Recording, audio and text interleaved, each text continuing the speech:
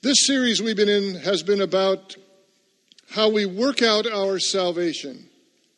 Not how we work to get our salvation, but how we work out the salvation we receive from Jesus Christ. Or as the Amplified Bible says, how we cultivate in us the kingdom of God. How we bring the kingdom to full effect in our lives. 2 Sundays ago, we visited the first of our 3 new vision statements. Bethany Covenant Church, inviting people to know God. We came to know that God is self-revealing, has always been self-revealing, in general ways for all people to see, for all time in all cultures, through creation, and just what comes in our mind as we look at the creation. Something greater than us has done something here. Oh, it's relatively new that some people have said, well, it all happened by chance or a big bang. I had a secretary in a church several years ago who had a wonderful sticker on her bumper of her car. It said, I believe in the Big Bang Theory. God said it. Bang, it happened. It's kind of how it is, really. A designer revealed himself in his creation and by what's inside of us as we look at it. But also, God is self-revealing in special ways, and 2 of them most particularly we looked at were the Bible and, of course, ultimately the person of Jesus Christ himself. As Christians, we are given the stewardship of both this general and specific self-revelation of God. Therefore, we are responsible to help other people to come to know God through creation, through intuition, through the Bible, and most significantly through Jesus, so they can have a relationship with God as well. This is a primary stewardship responsibility of Christian people. We have been given not only this message, but this relationship, this dynamic and personal connection to God in Christ. Last Sunday, we visited the second of our 3 vision statements. Bethany Covenant Church, inspiring people to follow Jesus. We came to understand that God wants more than knowledge. He wants action. God's Son Jesus called people to follow him. Those were his words over and over and over again. There's action involved in that. While we can do nothing to obtain God's gift of salvation, we can do something once we've received it. We can follow his Son, Jesus. We can inspire others to follow Jesus by clearly following him ourselves. I laid out for us many examples of what it looks like to follow Jesus in practical and daily ways. And by this lifestyle, add to the number of people who become not only knowledgeable about God, but become genuine followers of his Son. This morning we visit the third of our 3 vision statements in Bethany Covenant Church, involving people to serve our neighbors both near and far. Pray with me as we dive into our text and find out what God has to say to us this morning. Let us pray. Holy Father, open our ears to hear what you say to us. Open our minds with understanding of you and your ways. Open our hearts to feel what you feel. May all that is said this morning be initiated and believed as your word for us this day. In the name of Jesus I pray. Amen. Thank you, David, for reading the text this morning. 2 Corinthians 5:17 to 21 has already been read for us. I will not reread it, but it's on the screen. It's a marvelous text about what God has done through his Son. Look again at what is written. The text is about a new creation because of Jesus. The newness is about reconciliation, that is, being restored to a relationship with God that was lost. Reconciliation, first and foremost, is anti-judgment. Anti-judgment. God is not counting sins against us. In other words, what God does through his Son Jesus means we don't get what we deserve. How's that make you feel? We don't get what we deserve.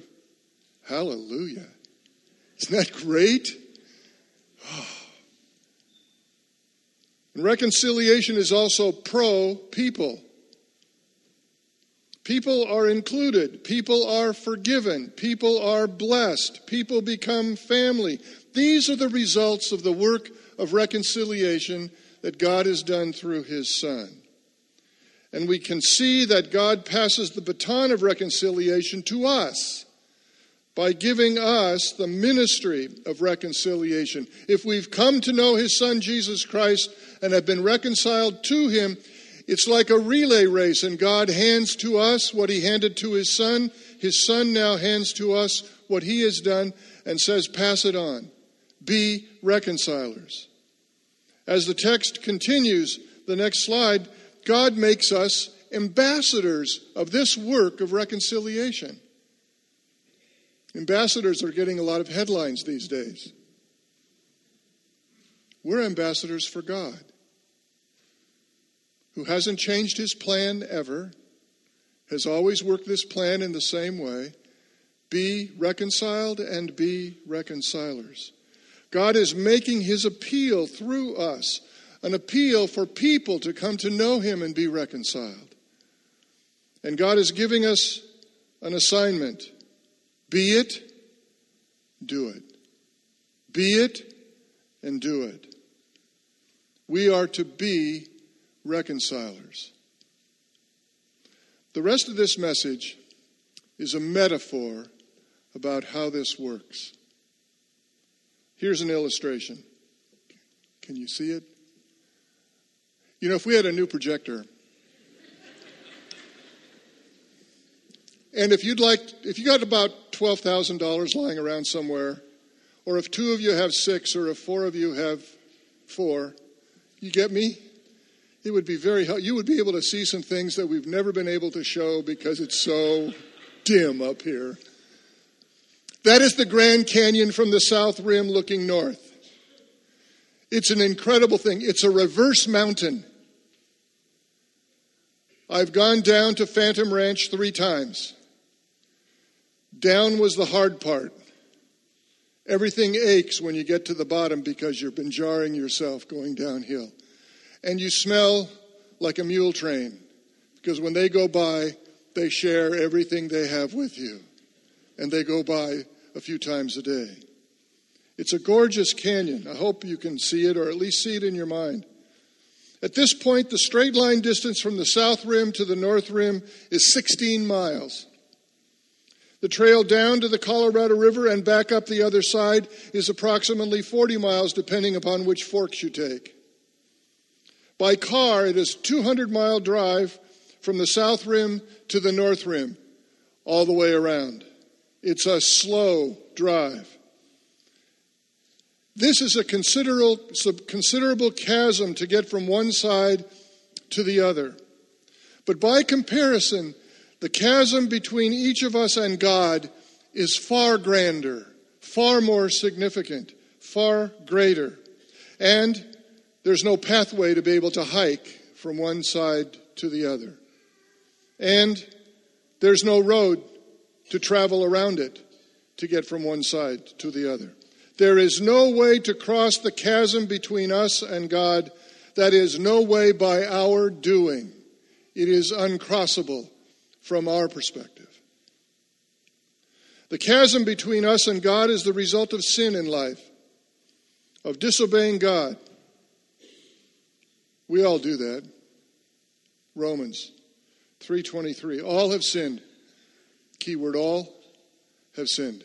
Fall short of God's glory. In the Bible, God reveals that the reason we die is sin. Genesis 2:17.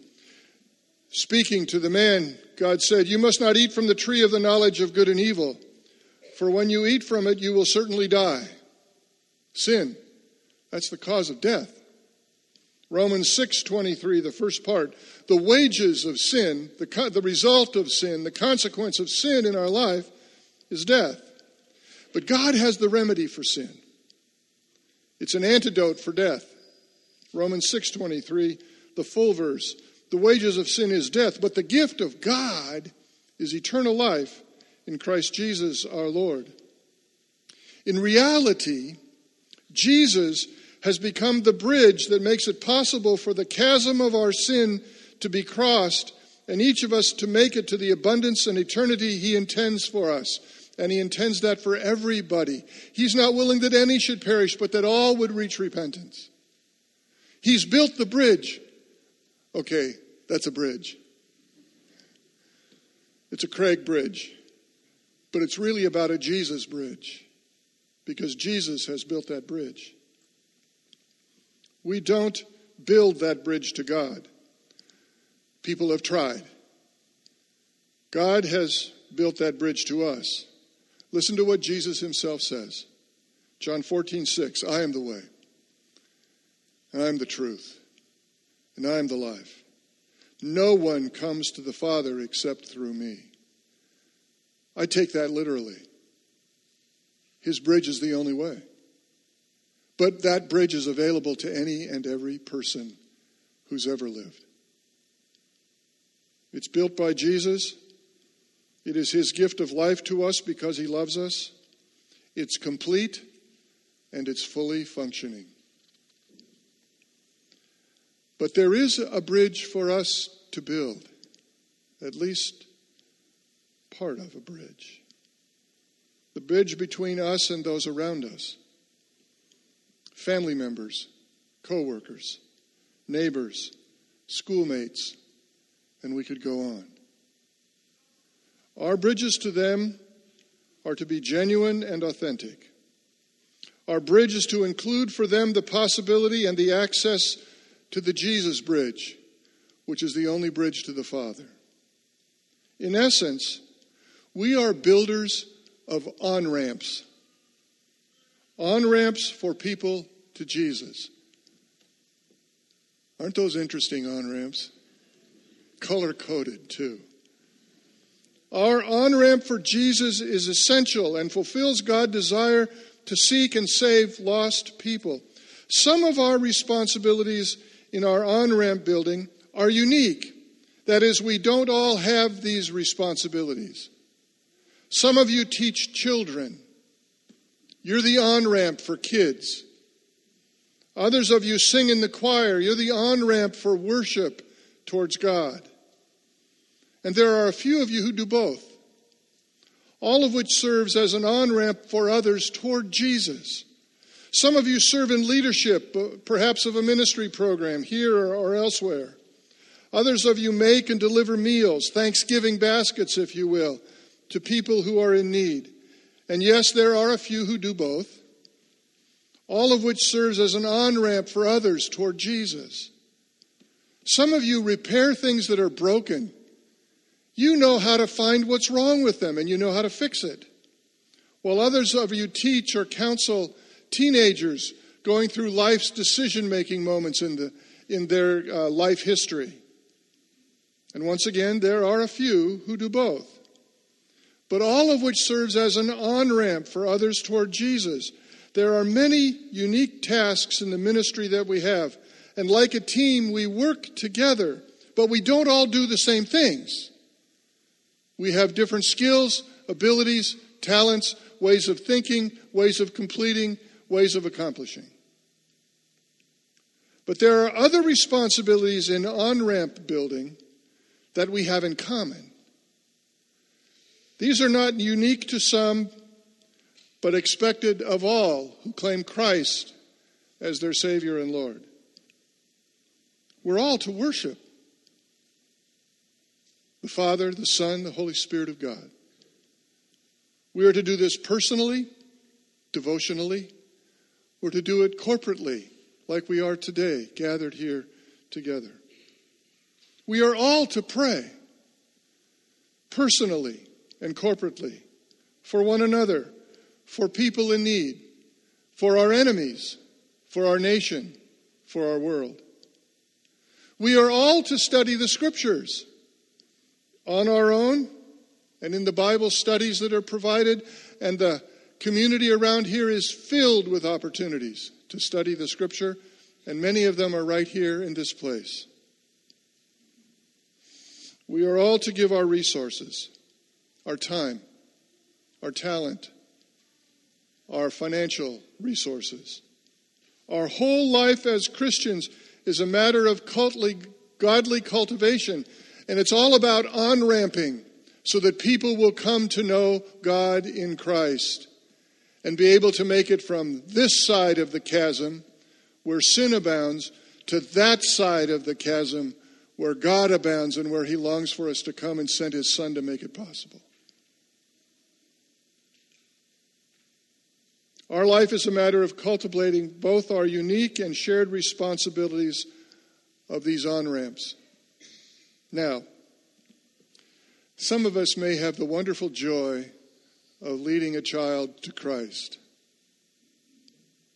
But all of us have the responsibility to pray for our children, to pray for their teachers and counselors, and provide the resources necessary for the Christian formation of children. While some of us may have the thrill of representing our Lord on a mission trip like the one that was in Ecuador this last summer, all of us have the responsibility to pray for the mission and to provide the resources necessary for the mission to succeed and the people God has called to be there.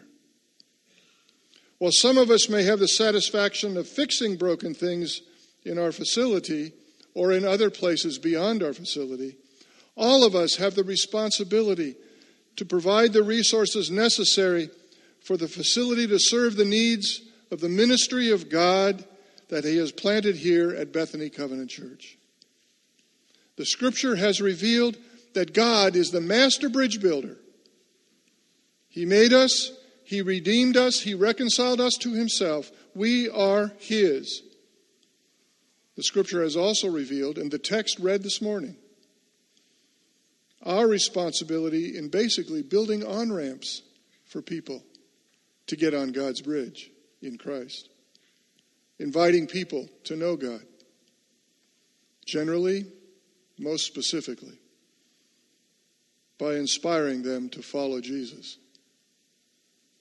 And then involving people in service to our neighbors both near and far. Building on-ramps for them to come to know God and become Jesus followers too. You recently received a letter from our Stewardship and Finance Ministry team chair. This is the annual pledge card for 2020. There it is.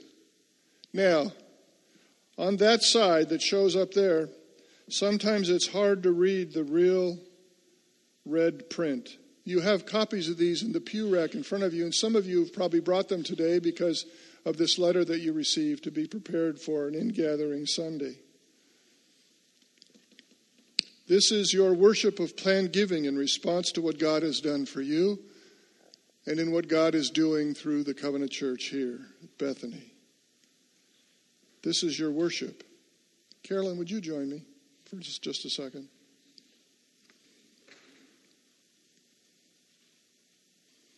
Can you all see her? Nice coat. Carolyn and I are grateful for what God has done and is doing in our life and the chance we have to be with you. It's been getting close to a year and a half.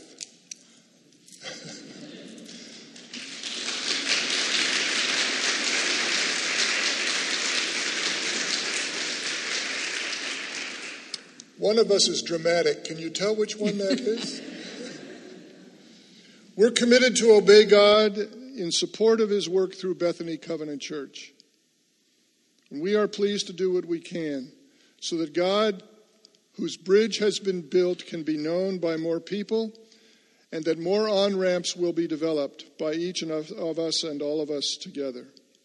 This morning, I ask you to join us as we put our pledge for 2020 in a basket on the table here. I'm going to explain that in just a moment. But first of all, I'd ask you to join me in prayer. Father, there are lost people to be found and there are hurting people to be helped. May your Holy Spirit overwhelm each of us with the personal call to be an on-ramp for others to know you and to follow your Son. May your generosity to us be revealed by our generosity to you and your church. In the name of Jesus, amen.